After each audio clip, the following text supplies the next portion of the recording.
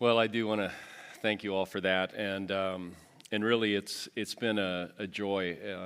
It hasn't been like this kind of endurance thing for 25 years. It's been a joy, not a complete joy. There have been ups and downs, but looking back over the years from this standpoint right now, when there have been downs, I have probably been the major contributor to it being a down, and you can see that now. And so, yeah, it's been wonderful, and it's been especially made wonderful because of the people that I work with on our staff who just bring wisdom that I don't have, skills that I don't have, energy oftentimes that I don't have. Same thing with our elders and our governing board. It's just, I can't say how much of a support and help and really joy it's been to work with them. And then our congregation. I mean, this is not just a congregation that I'm the pastor of. It's a congregation that is my church family. And so my kids, as you can see the picture out there, they were pretty young when we came here 25 years ago, and they went through their upper elementary ministry here, middle school ministry, high school ministry. And in so many other ways that you guys have ministered to us as a family and to them. Some of you have been their small group leaders and been in our small group and encouraged us. It's just been and will continue to be a wonderful experience. So thank you so much for all of that. All right, so let's talk about next week here, because we start a brand new series next week. And so we go back to Paul's letter to the Roman Christians, and we're going to look at the last major section of that. So Romans 12 through 16. We have done 3 series on Romans, interrupted by other series. We go back. We're going to do something next week that we're just going to look at 2 verses, though, because they're such important verses, Romans 12, 1 and 2. And I've been geeking out on preparing for it already. And I got a feeling that it's going to feel like a little bit like a classroom. And we do that every once in a while, and I think it's going to be a lot of fun. Sermon classroom, we'll call it. But it's going to be a great series. The series is going to be called The Fellowship of the Gospel. So Romans the major subject in Romans is, of course, the gospel. And when he gets to the last chapters, he starts applying the gospel he's been talking about for the first 11 chapters to life together. And it's all about how do we apply the gospel in our lives, and it's always throughout 12 through 16 about how we apply it as we live life together as God's family.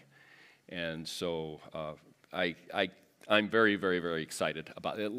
Way more excited than Romans 9 through 11, which was, how am I going to preach this? So at Five Oaks, we believe that understanding the Bible and your purpose in life doesn't have to be a mystery.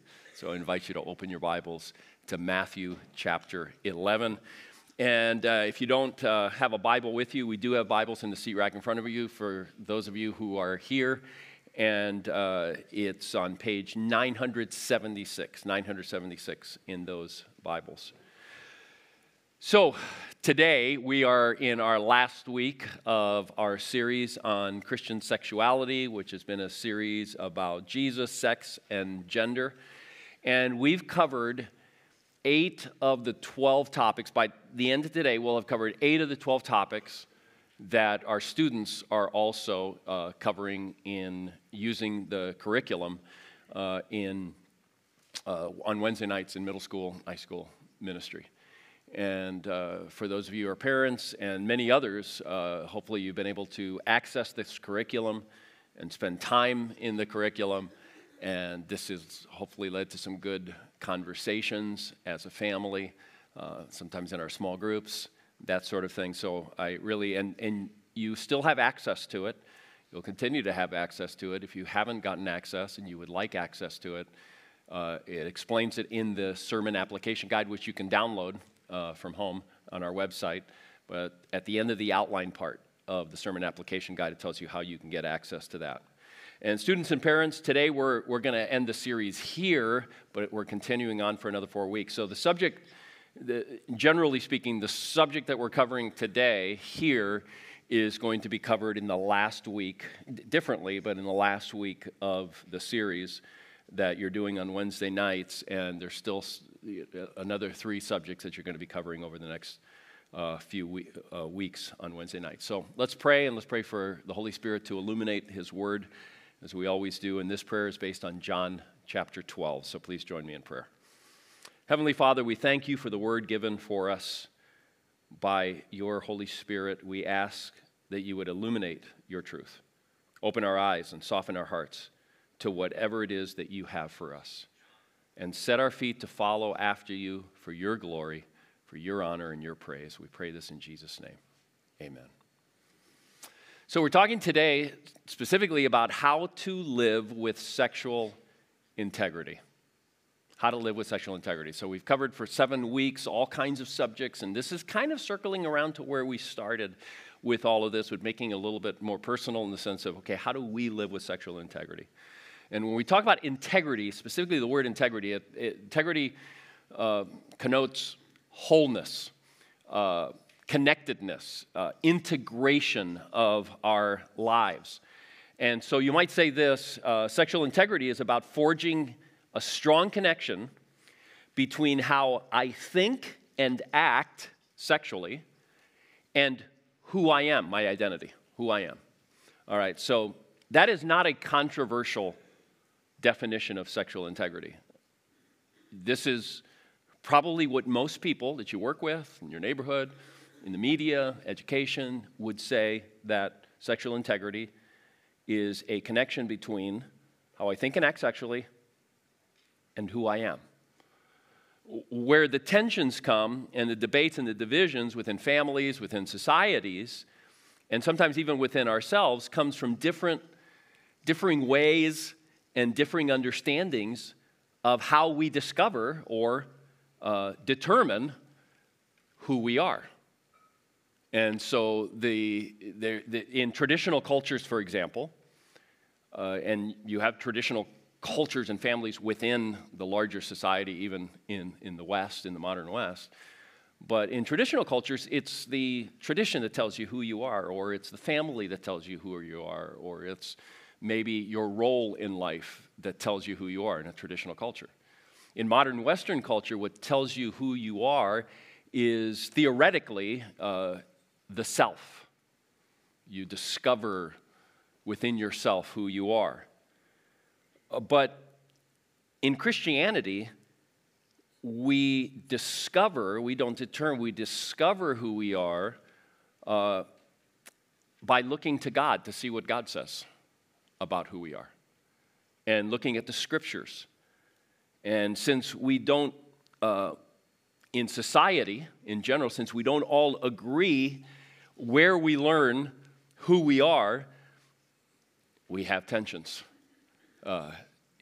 Even within families where there is not agreement that God is the one that we look to. Or imagine in a traditional family, in a traditional culture, where the parents are still living in a traditional culture mindset.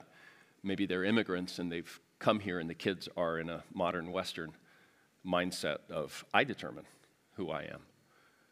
But wherever you get your identity, I think that most of us find that it's not easy to integrate who we are, or who we think we are, and how we live our lives, and how we express our sexuality. Now, that's true in all areas. You know, we have this idea of who we are, and then we have this mismatch oftentimes by the way that we live, by the way that we act, by the way that we think. So I think most of us, whether we're followers of Jesus or we're not followers of Jesus, we yearn to live an integrated life, a whole life. And the reason is because there's an inner tension that we experience when how we live our lives and who we believe ourselves to really be don't match in significant ways. There's a tension inside of us, and it comes out in all kinds of ways. It can come out in anxiety, depression, anger, guilt, shame, deep disappointment in ourselves. So we could spend this last week in this series talking about what the Bible says about our identity. And then we could talk about how that matches to various subjects within the sexual arena. We could talk about pornography and masturbation and dating and the use of media and social media. We could do that. And I wish we had time to cover all of those.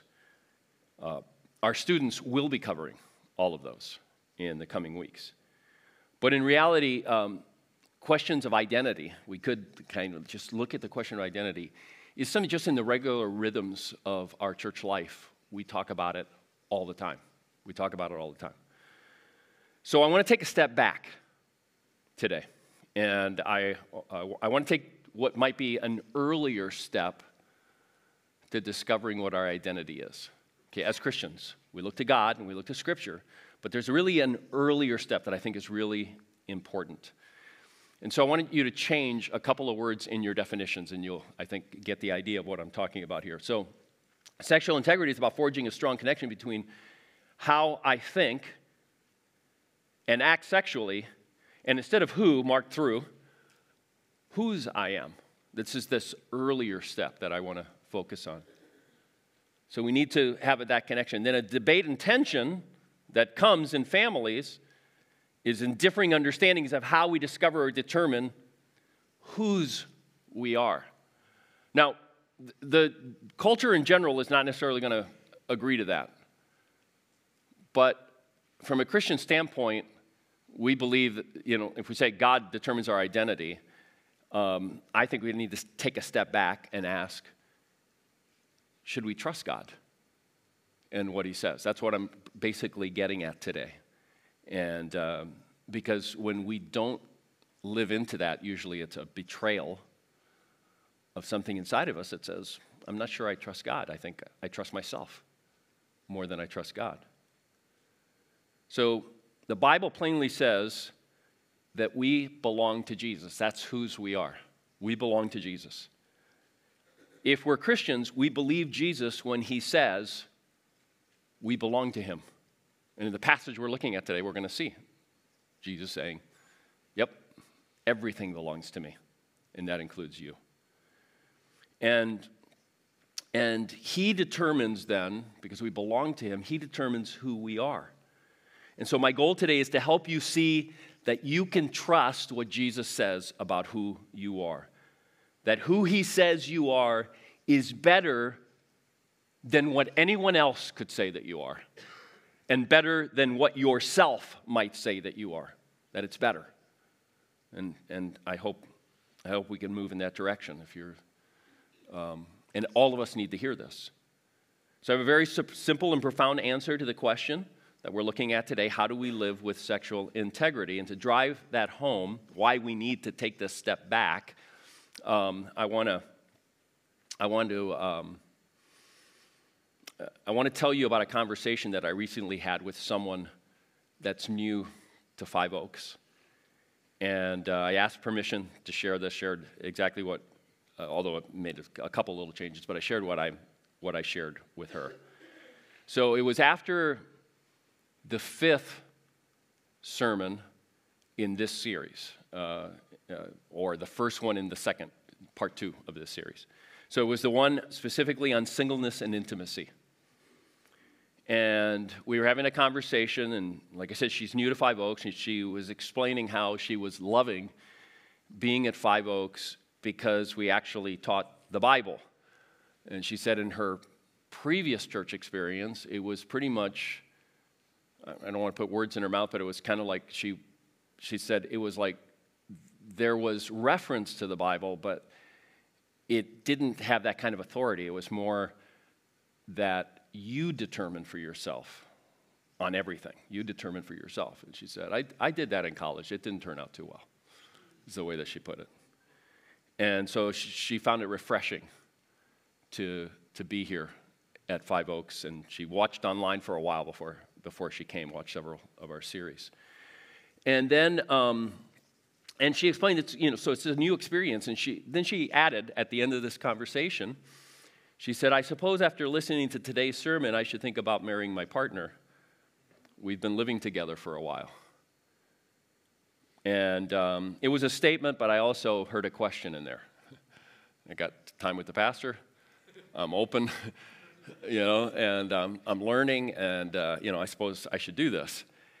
And so it was really a question about living with sexual integrity. Okay, she's learning, she's getting exposed to the Bible and the Bible's perspective, and she's like, am I living, with sexual integrity? And I was tempted to say, yes, you should get married. And you can count on me to do the ceremony. But I didn't. And it might surprise some of you that I didn't. I said something like this. I said something like, I would want you to do it for the right reasons. Now, there are a lot of good reasons not to say to someone who says, should I marry my partner because we're living together? There's a lot of good reasons why yes might not be the right answer. Because I don't know her partner. And, I just started thinking afterwards. It's not what I was thinking then, but I started thinking afterwards. I mean, if you say yes to something like this and someone, goes and does it, I mean, I don't know anything about him. I mean, as far as, he could be habitually unfaithful. He could be a cruel narcissist. He could be a sexual predator. I mean, there's all kinds of things that he could be. And so the yes answer wouldn't be a good answer, but that's not what I was thinking about.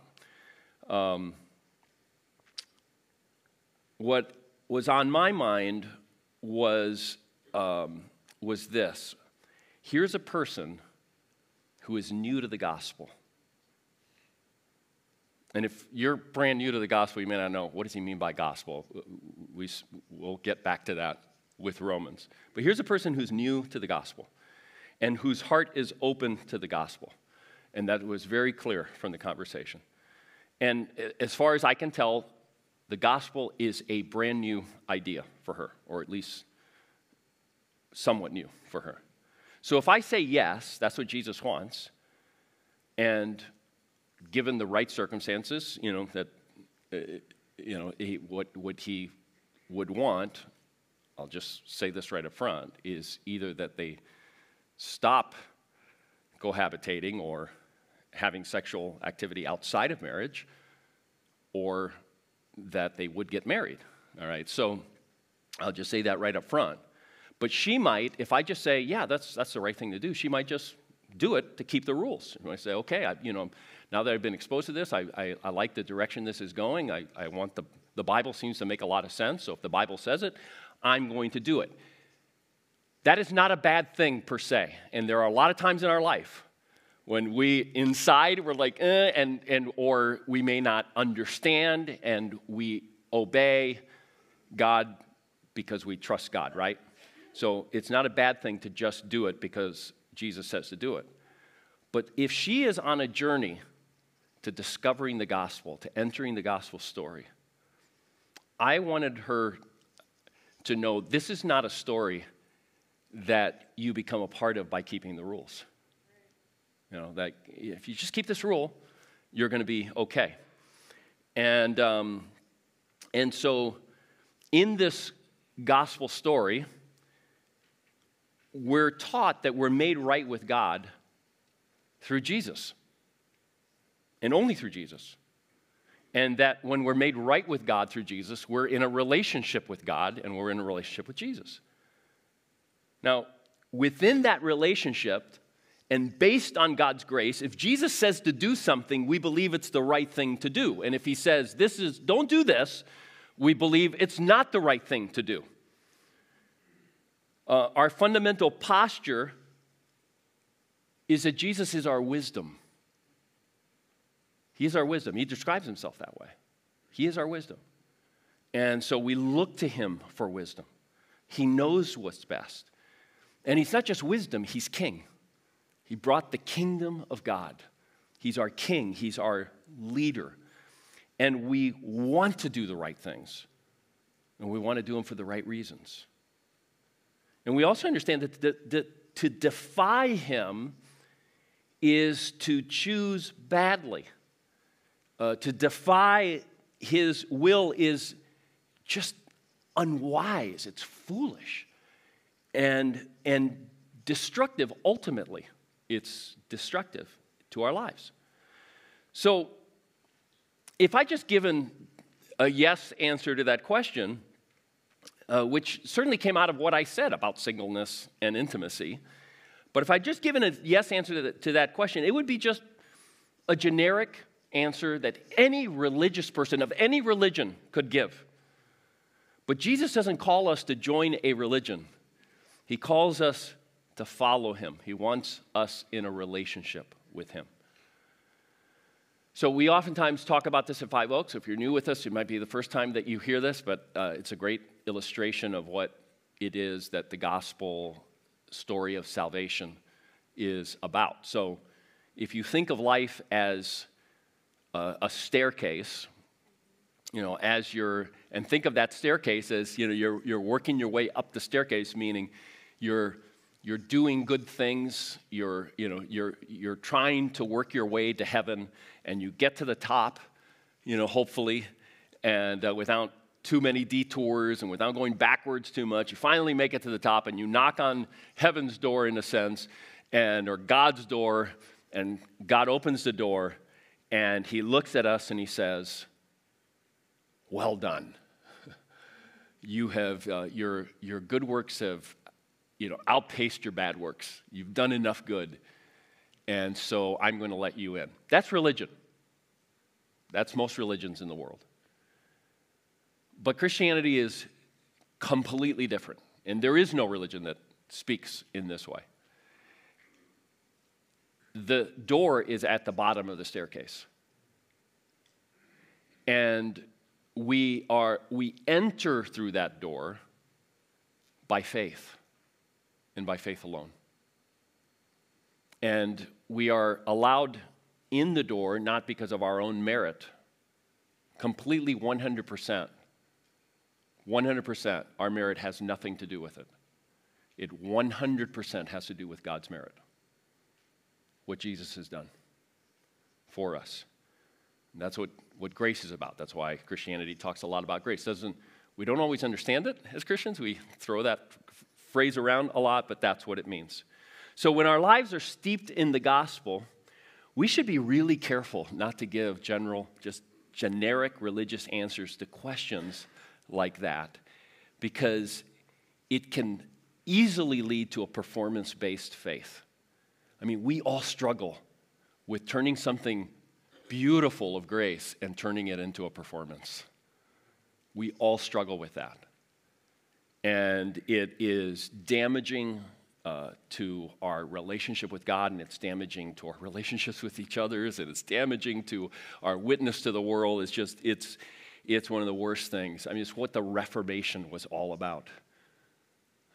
If we're part of that tradition that came out of the Reformation, trying to recapture the gospel, trying to recapture God's grace, it's what it's all about. And so when we just give the general religious answer without putting it in this context,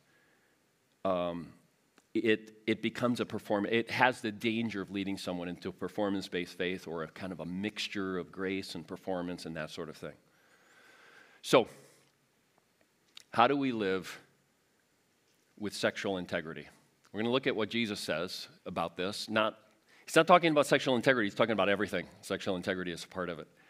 But it's a passage in Matthew 11, and so we're going to follow along as one of our Five Oakers reads the passage to us.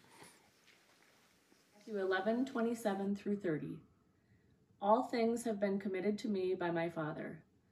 No one knows the Son except the Father, and no one knows the Father except the Son, and those to whom the Son chooses to reveal him.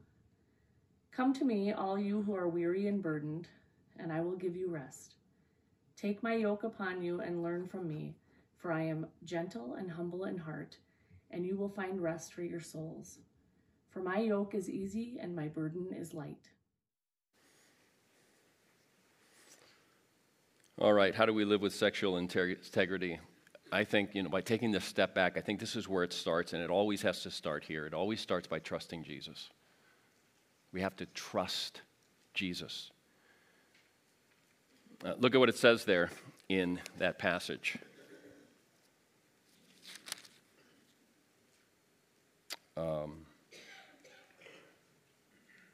It's halfway through verse 29. For I am gentle and humble in heart. Can you trust a God who describes himself as gentle and humble in heart? A God who is gentle and humble in heart. The one and only person, Jesus is saying in this passage in verse 27, the one and only person who has been given all authority in heaven and on earth by God the Father. Jesus says, all things, verse 27, all things have been committed to me by the Father. That's why we belong to him, whether we recognize it or not. The only one who can put a claim, he's the only one who can put a claim on our allegiance and call us to follow him as Lord and as Savior. The only one who can say and does say, you belong to me. He describes himself here as gentle and humble in heart. Now, if you read the gospel, you discover that Jesus is more than gentle and humble in heart. All right, he is also fierce in heart for justice.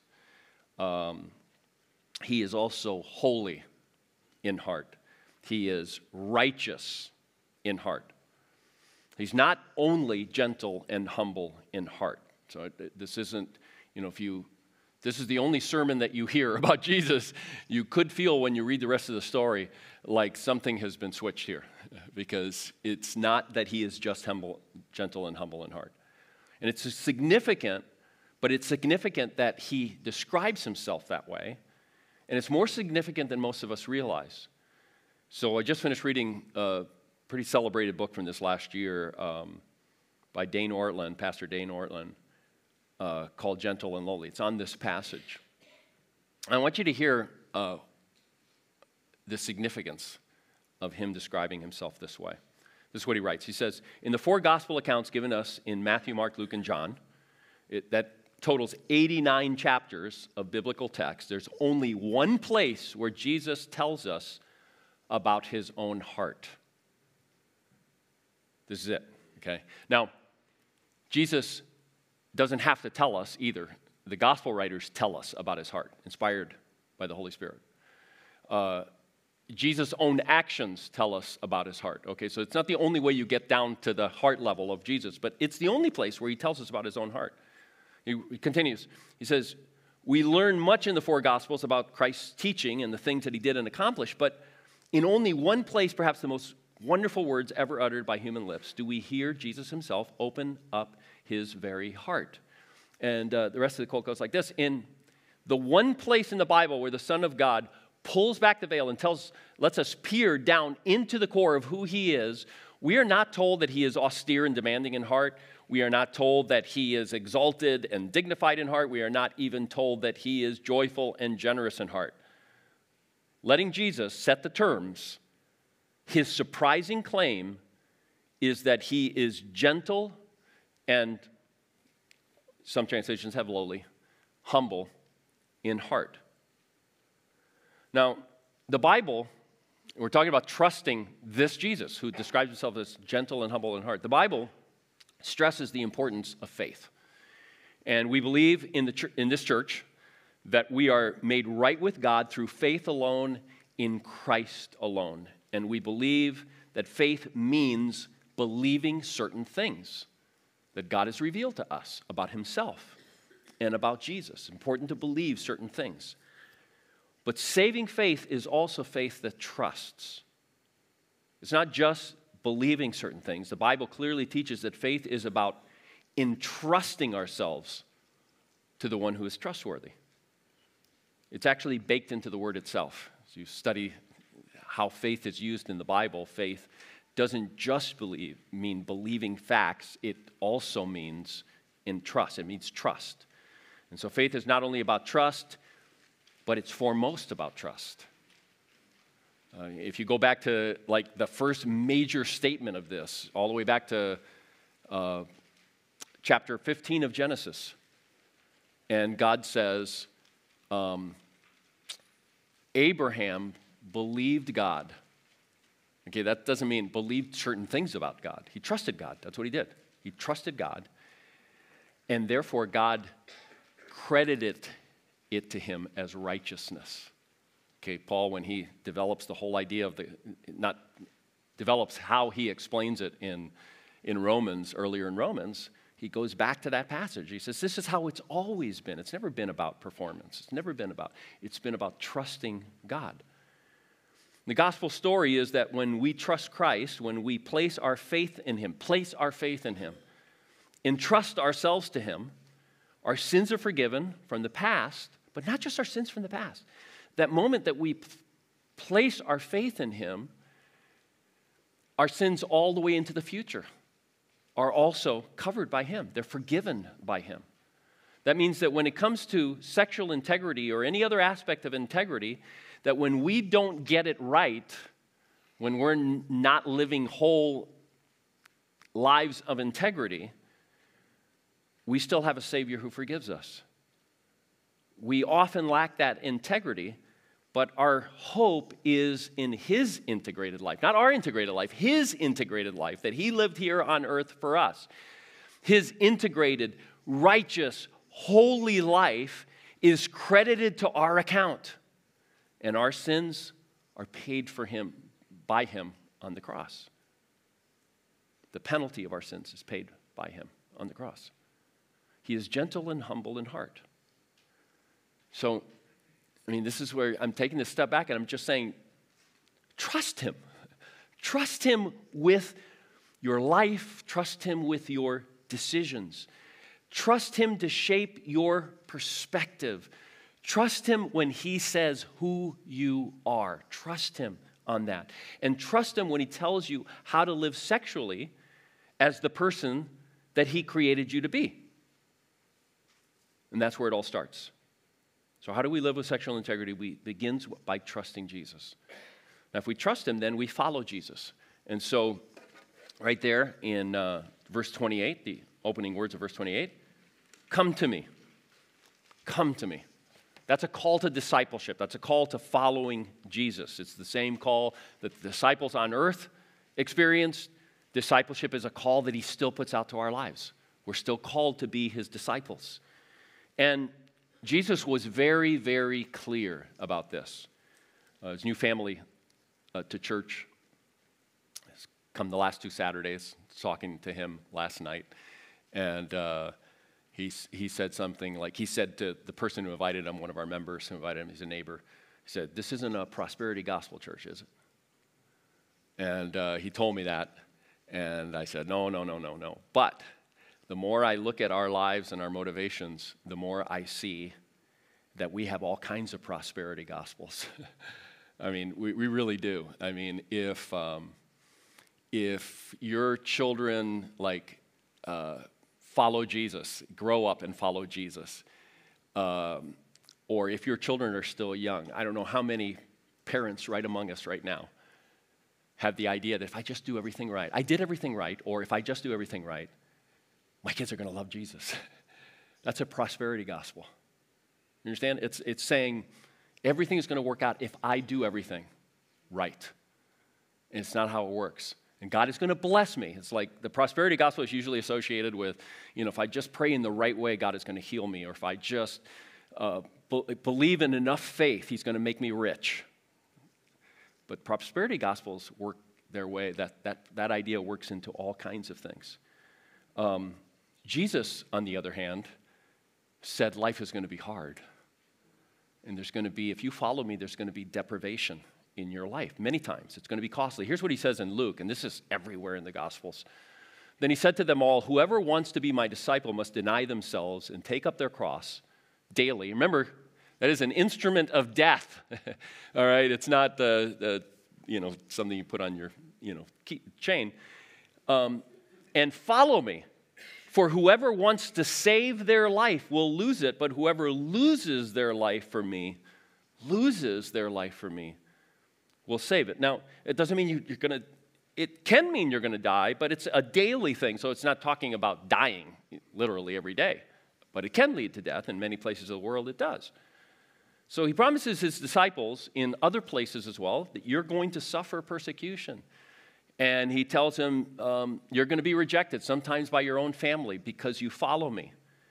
And there's going to be hardship and deprivation because of following me. And sometimes that hardship is going to be because you have lived sacrificially for me as I've called you to live. And there's going to be, I'm not going to have everything that I want, and sometimes I'm not going to have some of the things that I really consider to be necessities because I followed you.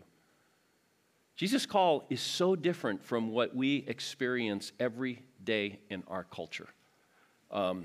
You might remember this from week 1 of the series. We talked about the world says, follow your heart.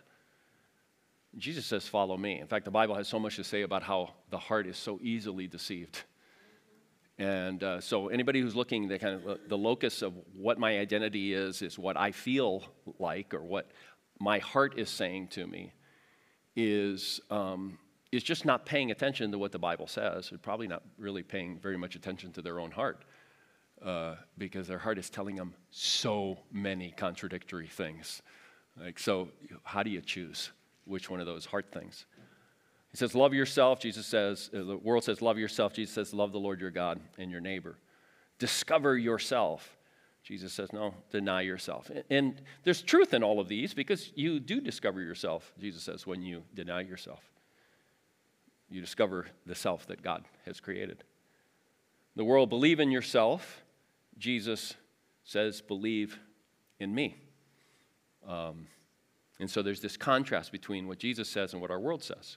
So there's a cost, right? There's a cost. And Jesus said there's a cost. But there's also the cost of not following him. And Jesus talks about that all the time as well. One of the best statements of the cost of non-discipleship, I think, was made by Dallas Willard in a book that he wrote. He's a philosopher, late Dallas Willard, Christian philosopher. And he said, non-discipleship costs abiding peace, a life penetrated throughout by love, faith that sees everything in light of God's overriding governance for good, hopefulness that stands firm in the most discouraging of circumstances, power to do what is right and withstand the forces of evil. In short, non-discipleship costs exactly that abundance of life Jesus said he came to bring. The cross-shaped yoke of Christ is, after all, an instrument of liberation and power to those who live in it with him and learn the meekness and lowliness of heart that brings rest to the soul. Powerful, powerful statement. So I want to get really specific here for a moment. You have a choice. You have a choice. You can trust what your self is telling you, and you can doubt Jesus. You can do that. Or you can trust what Jesus is telling you and doubt what yourself is telling you. And if you trust Jesus, follow him. Follow him in everything, including the arena of sex and sexuality. So how do you live with sexual integrity? It all begins with trusting Jesus and following him. He is gentle and humble in heart. It means trusting him with your life and your decisions, trusting him to shape your perspective, trusting him when he says who you are. And then after following Jesus, learn Jesus. It's a little weird phrasing, but I'll explain that in a moment. So Jesus says in,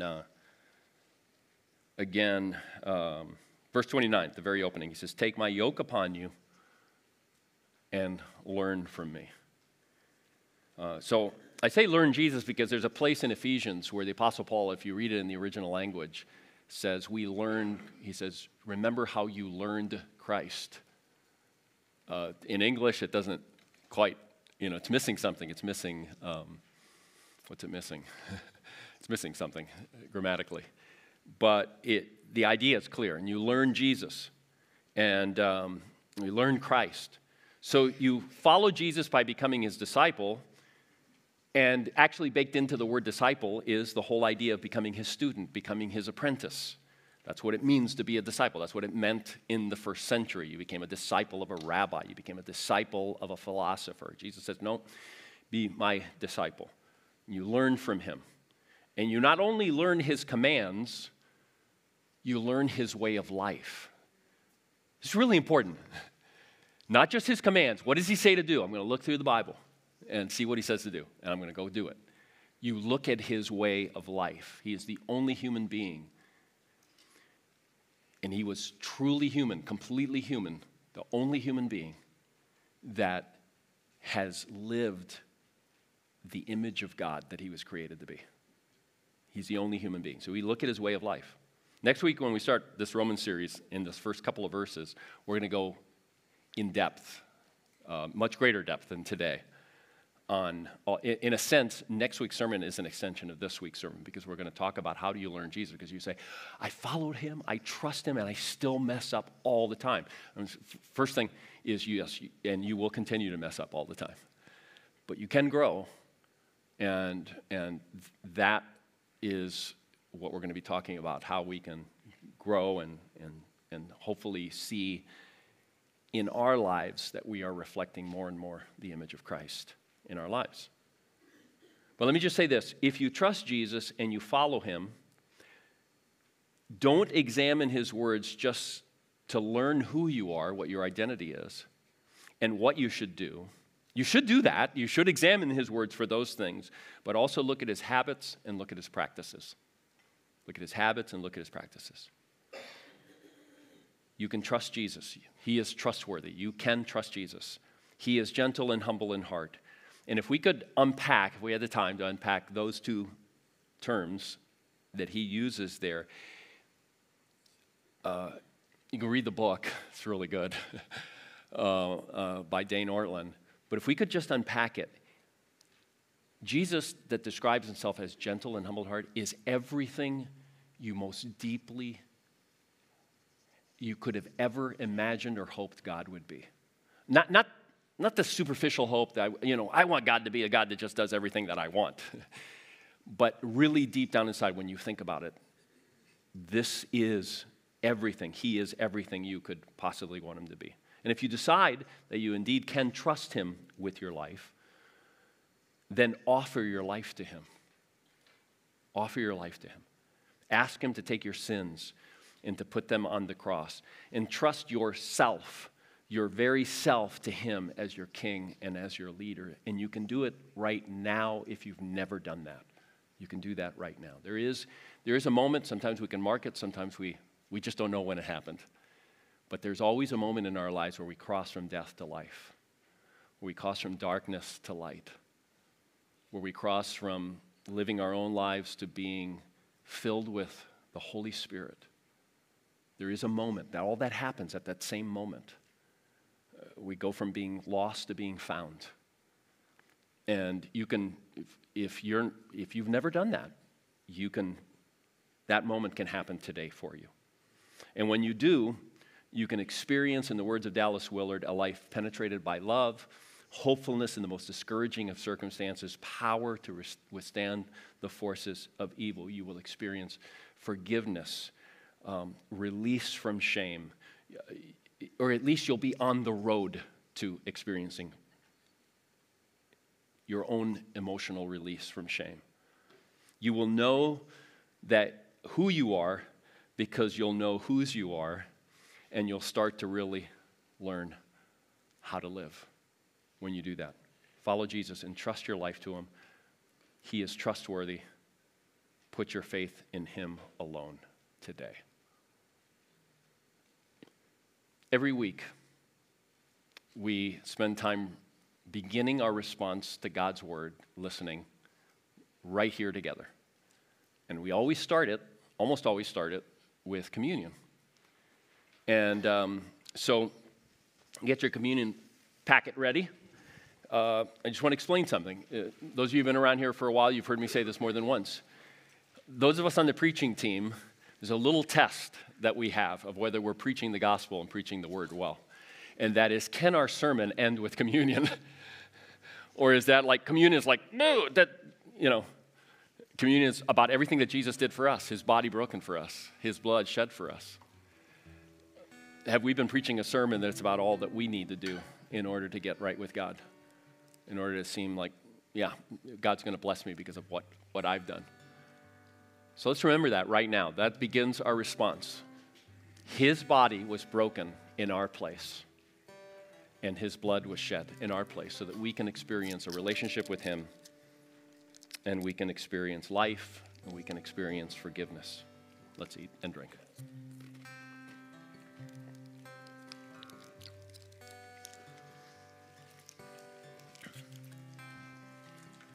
Let's pray. Father, we thank you for what you have done, for your amazing grace.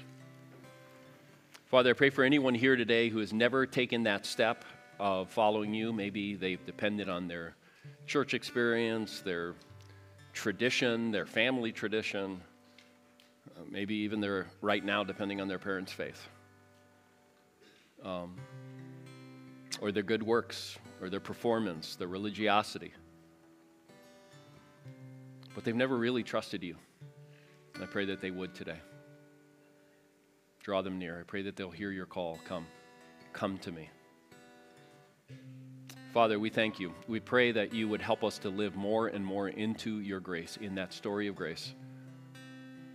The beautiful vision of when things will be made completely right, the renewal of all things, that someday is coming, but that we would live in that reality of what's coming more and more now. And help us to be your witnesses, not to a morality, or not even to your morality, but to what you offer in the gospel that gets us going in a direction that is more pleasing to you, or can be more pleasing to you. We pray this in Jesus' name. Amen.